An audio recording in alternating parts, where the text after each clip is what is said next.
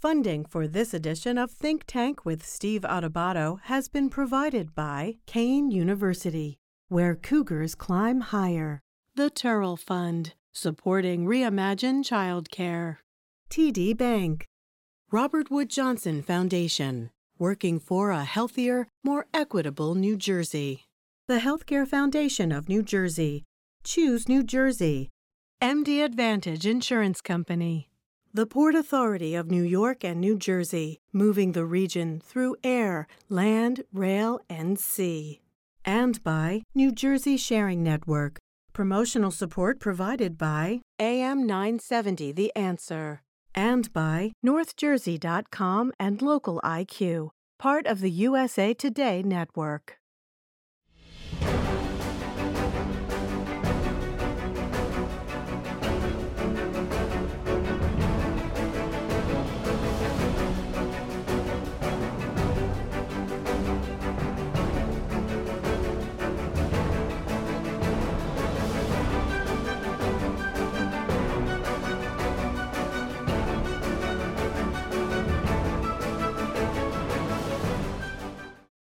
Hi, everyone. I'm Steve Adubato. We are honored to once again be joined. It's been too long. Camila Valdez is the prosecutor in Passaic County. Good to see you, Good to be seen, Steve. Good to be seen. Thank you for having me. And let's officially let everyone know, born and raised where? I was born in the Bronx, but raised in Newark. Just trying to clarify that. Always. Yeah, let's talk. As we actually do this program, Prosecutor Valdez, President Biden is launching an initiative, a crime initiative. You've read about it. It's actually, as we're speaking, I believe he's going to be speaking in Pennsylvania, adding more police, talking about more accountability. I'm not sure what that means in terms of the way police handle themselves and in light of the George Floyd murder on camera, if you will, trying to find the balance between more police, but also better police who are more accountable. How much sense does that make? A, and B, how hard is it to execute that? It makes all the sense in the world. I have the privilege of working with police officers who are doing their level best to secure communities, to make sure that we're keeping safe. But unfortunately, as you know, have had to come across police officers that needed to be held accountable. And so as prosecutors, we have a unique responsibility of standing in the gap between the community and the police. And the more police and the more police interaction with the public, the better it is for all of us. And not an easy task. People don't like change. People clamor for change, but they don't want to be changed themselves. But it's a conversation and a work that we have to do every single day. Prosecutor, let me ask you this. Police morale, okay? Yes, there have been horrific incidents, well publicized as they should be. Police need to be scrutinized. These incidents need to be prosecuted, and too many, disproportionate number of Black and brown people, disproportionately men, have been on the wrong end of that kind of police brutality and violence. However, at the same time, police morale at an all-time low. How big a problem is that? Because you want to talk about hiring more police. Who really wants to be a cop these days? Sure. We just did a law enforcement career fair at Montclair State. Thank you to Montclair State for hosting us. And police morale is at an all-time low because we don't hear about good police. We are focused, as we should be, on police that have gone rogue, that have lost a sense of their oath. But there are plenty of police officers that are doing their level best to keep us safe, that are putting their lives on the line, that come to work just for the reward of service, public service. We don't emphasize or focus enough on them because we're focused on those that have decided that the laws don't apply to them, or that somehow they are above the law. So police morale is something that we have to be very conscious of. We have to make sure that we are highlighting the good work that they do and making sure that the public understands that overwhelmingly police are trying to do the right thing in very dangerous circumstances.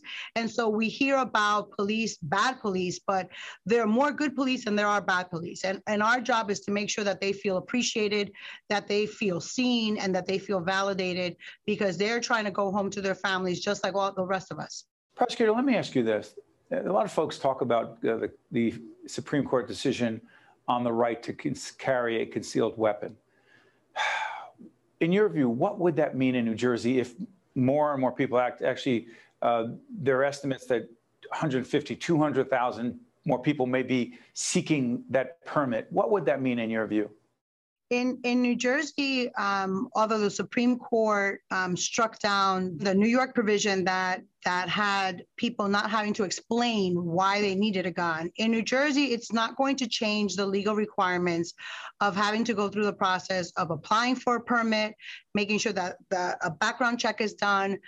So it just takes away the need to explain why you need a gun.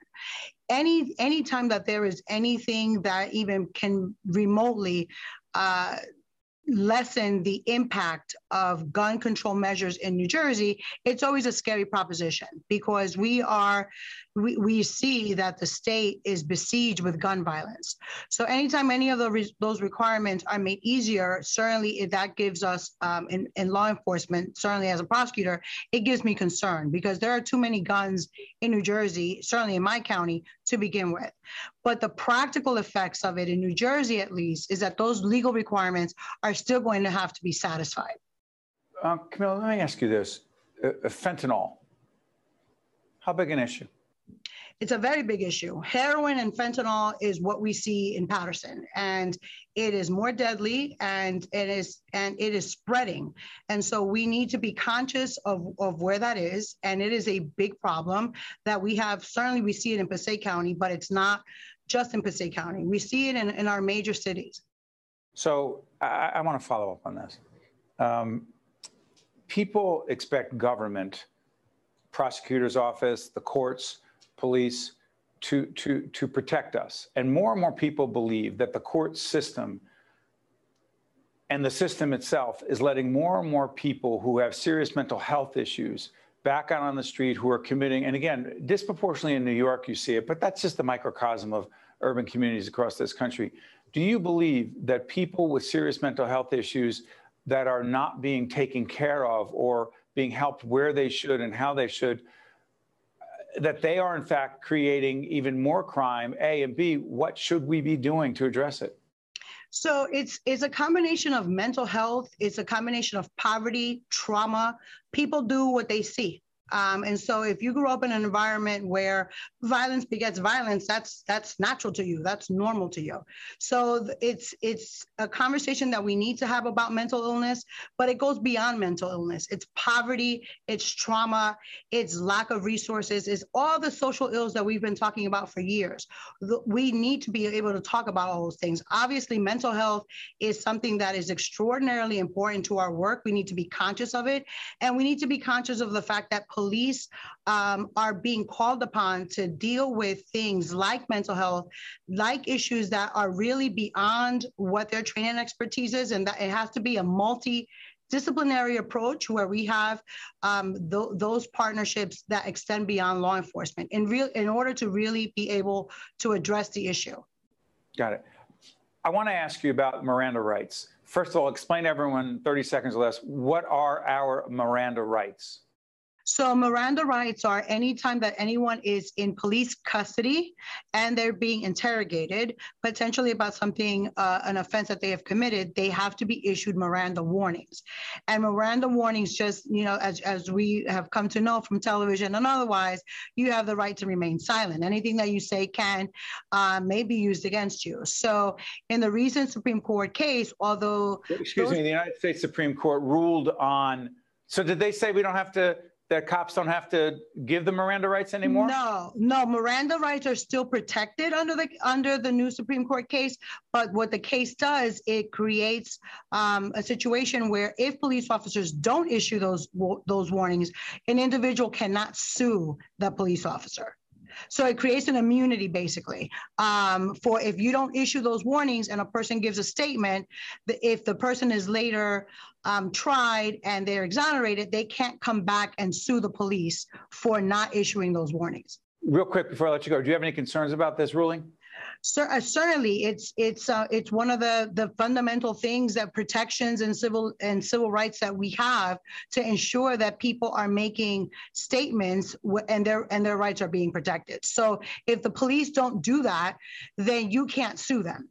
So that is certainly of concern, but we're going to ensure that our police officers, certainly in Passaic County, are making sure that they are abiding by those Miranda warnings and making sure that the public is protected. You're listening to, and that has been the prosecutor in Passaic County, Camila Valdez. Prosecutor, thank you so much. Thank you, Steve. We'll be right back. To watch more Think Tank with Steve Adubato, find us online and follow us on social media. We are honored to be joined by the Honorable New Jersey State Assemblywoman Shavonda Sumter, chair of the Community Development and Affairs Committee, and also the president and CEO of Children's Aid and Family Services. Good to see you, Assemblywoman. Great to see you, Steve. Thank you for having me. You got it. Listen, we're involved with Kean University in a series called Urban Matters. They have an urban institute there, the John S. Watson Institute, focusing on urban issues, as you know. The most pressing 2 or 3 urban issues in the state that we must address are? Wealth disparities between Black residents in the state of New Jersey and Brown residents and non-minority residents. We're upwards of $300,000 in net wealth for a non-Black resident in the state of New Jersey.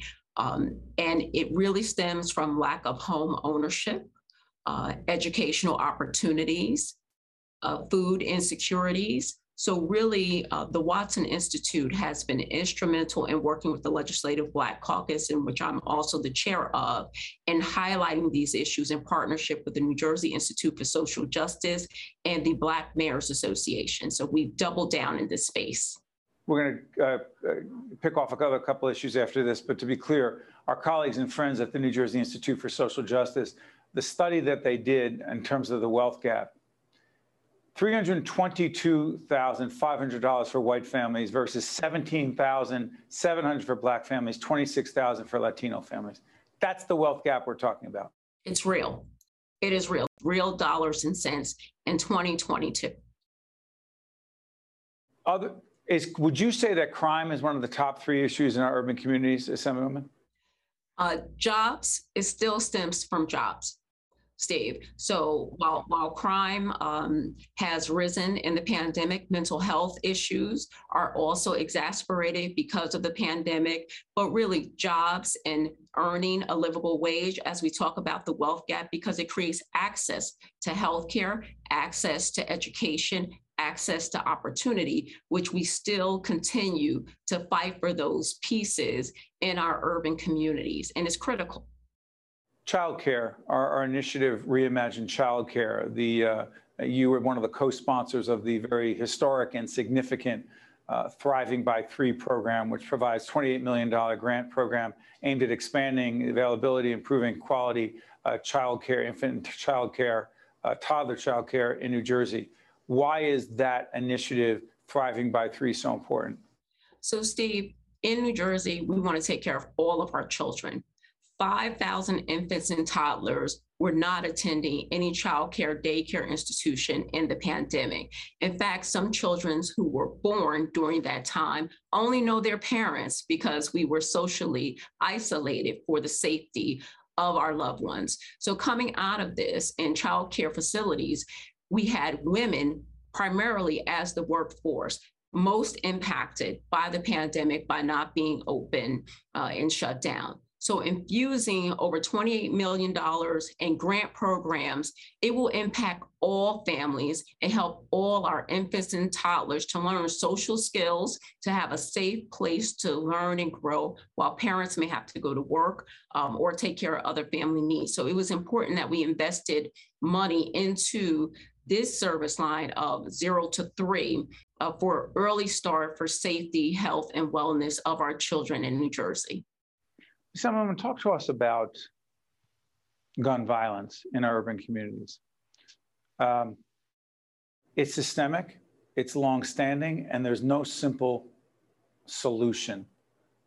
What is one policy, one action that must be taken that can at least stem the tide, improve the situation, because it ain't going to get fixed anytime soon? I don't know if there is a fixing, but there has to be a decrease in some significant way. Please, Assemblywoman. So as the Legislative Black Caucus, we've done a number of initiatives around gun violence in our communities. One of the ones that I love to uplift is partnership with social service entities. When there's a shooting, wrapping around the entire family. It's not just policing, but it's the trauma post a shooting that hits the family and those impacted in an entire community. We had a horrific loss of a young man who was a senior in high school earlier this year, just delivering groceries to his grandmother. And the impact in our community was a ripple effect that has a lasting effect. So making sure we have the social support services to support our families during this trauma so that they can find healthy ways to heal. And that piece is important. And also safe ways to report. If you see something, say something. It's important that we allow our community safe access with our prosecutors to report if they know of a shooter in their communities and neighborhoods. Let's talk concealed weapons. The Supreme Court, the United States Supreme Court has ruled on a New York case. It will make it, I don't want to say easier, but it's changed the law as it relates to the ability to carry a concealed weapon. New Jersey has certain safeguards, according to some, in terms of how you get that permit to carry a concealed weapon. But what concerns do you have about the United States Supreme Court ruling on concealed weapons and making it, frankly, I'm not going to say easier, but legal in more situations than ever before, please? Steve, I'm concerned about the access to semi-automatic weapons. So multiple magazine clips, and in New Jersey, we reduced the number of magazine clips that you can have, stamping guns so we know who owns them. Let's take the Buffalo supermarket shooting where they had an armed law enforcement retired person in the supermarket where the person was shooting and had body armor on during a mass shooting of innocent persons. So making some of those pieces illegal that ship mail order to people so that they can cause harm. This is not the military. Military grade style weapons has no place in civilian hands to potentially cause harm. And we've had upwards of over 200 mass shootings just this year alone, and we're in the 7th month of the year. It's exhausting. Uvalde, Texas, the school shooting, it gets, horrific. Post even Connecticut shooting where New Jersey really went to work on making sure that we put safeguards in place. But we have to have families engaged, right? We have to have registered owners have responsibilities for the sale of their guns, which New Jersey did. So really putting some smart vehicles in place.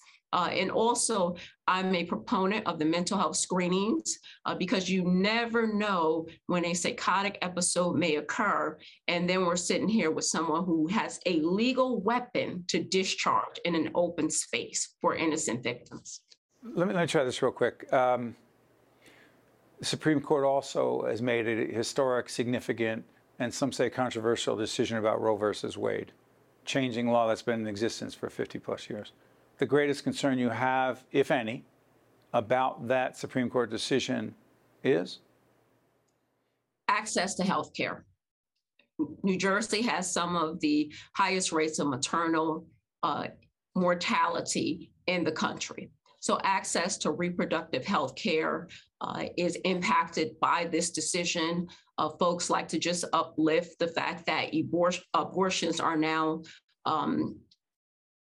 I just can't believe it, that some states, middle of the country, are making it harder to get access to reproductive health. It is likely that there'll be 50 plus states that after the Supreme Court decision, U.S. Supreme Court decision on Roe versus Wade, it is likely that more than half of the states will ban abortion. Again, it depends upon what period of time when a woman is pregnant. Right, the number of weeks. So it's getting complicated for people to understand what their rights are, especially if there's a compromising pregnancy. We read recently about a 10-year-old who had to leave her home state, who was in fact raped by a 29-year-old. To have a safe procedure. In Indiana, she went from Ohio to Indiana. How would that be different in New Jersey? Because New Jersey, through the governor and the legislature, have quote unquote codified the legal right to abortion. What does that exactly mean? So it means that you can come to New Jersey and have a safe procedure, and that we will not extradite you back to your home state. We will protect the privacy, because this is also a health privacy issue of the woman and the choices that she chooses to make, or of the female, let me say it that way, versus of the woman, of the female. It's 30 million women and girls impacted by the Roe v. Wade decision that the court made. 30 million. New Jersey Assemblywoman Shavonda Sumter, chair of the Community Development Affairs Committee, also the chair of the Black Caucus in the state legislature. Assemblywoman, thank you so much for joining us. Thank you for having me. You got to stay with us. We'll be right back.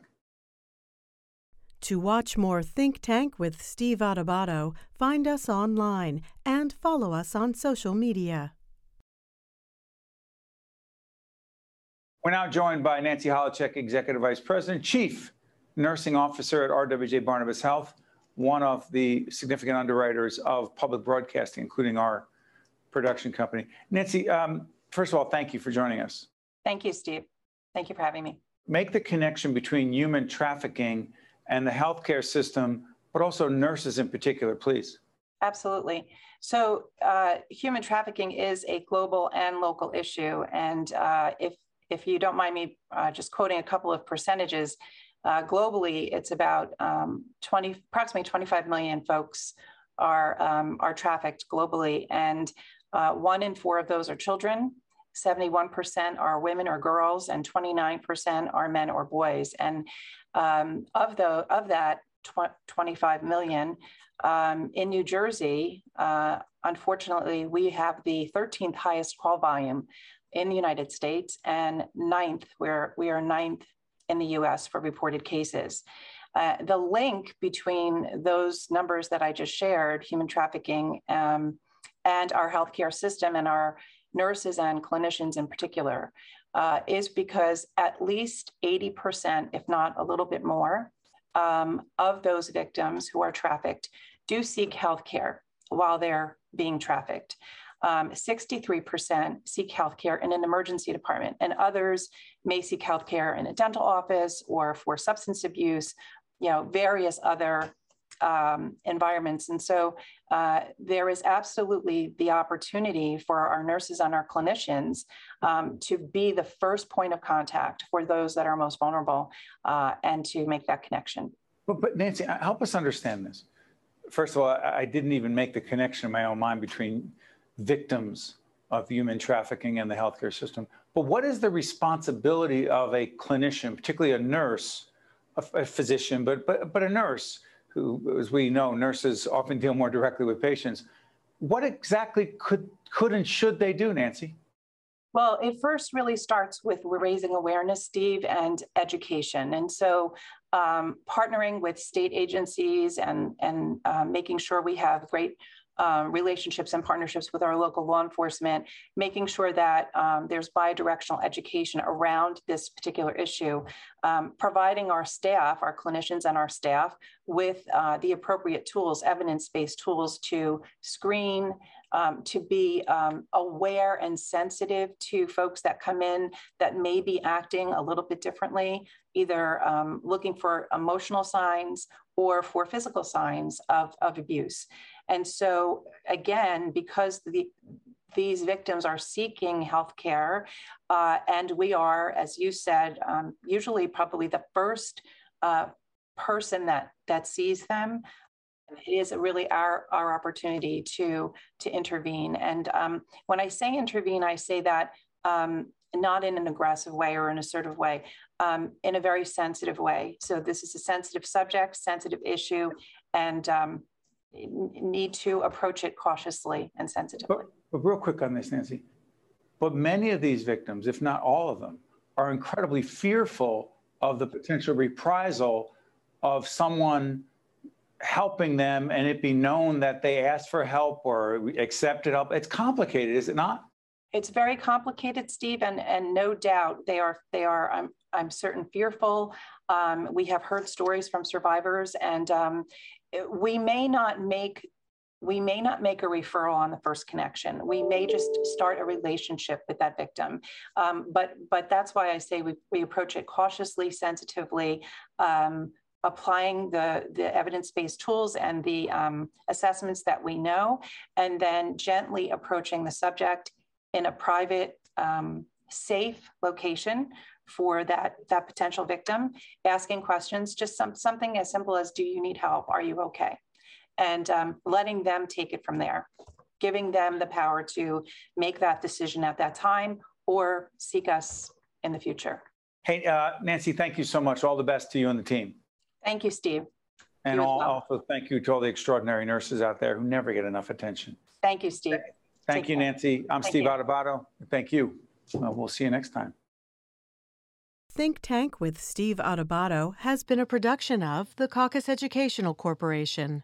Funding has been provided by Kane University, the Turrell Fund, supporting Reimagine Childcare, TD Bank, Robert Wood Johnson Foundation, the Healthcare Foundation of New Jersey, Choose New Jersey, MD Advantage Insurance Company, the Port Authority of New York and New Jersey, and by New Jersey Sharing Network. Promotional support provided by AM 970 The Answer, and by NorthJersey.com and Local IQ, part of the USA Today network. Hi, I'm Dr. Sharif Elnahal. Did you know that there are nearly 4,000 New Jerseyans waiting for a life-saving transplant? And 67% of those people are people of color. Just one organ and tissue donor can save 8 lives and enhance the lives of over 75 people. Let's come together to raise awareness in our diverse communities. Donation needs diversity. You have the power to make a difference. For more information or to become an organ and tissue donor, visit www.njsharingnetwork.org.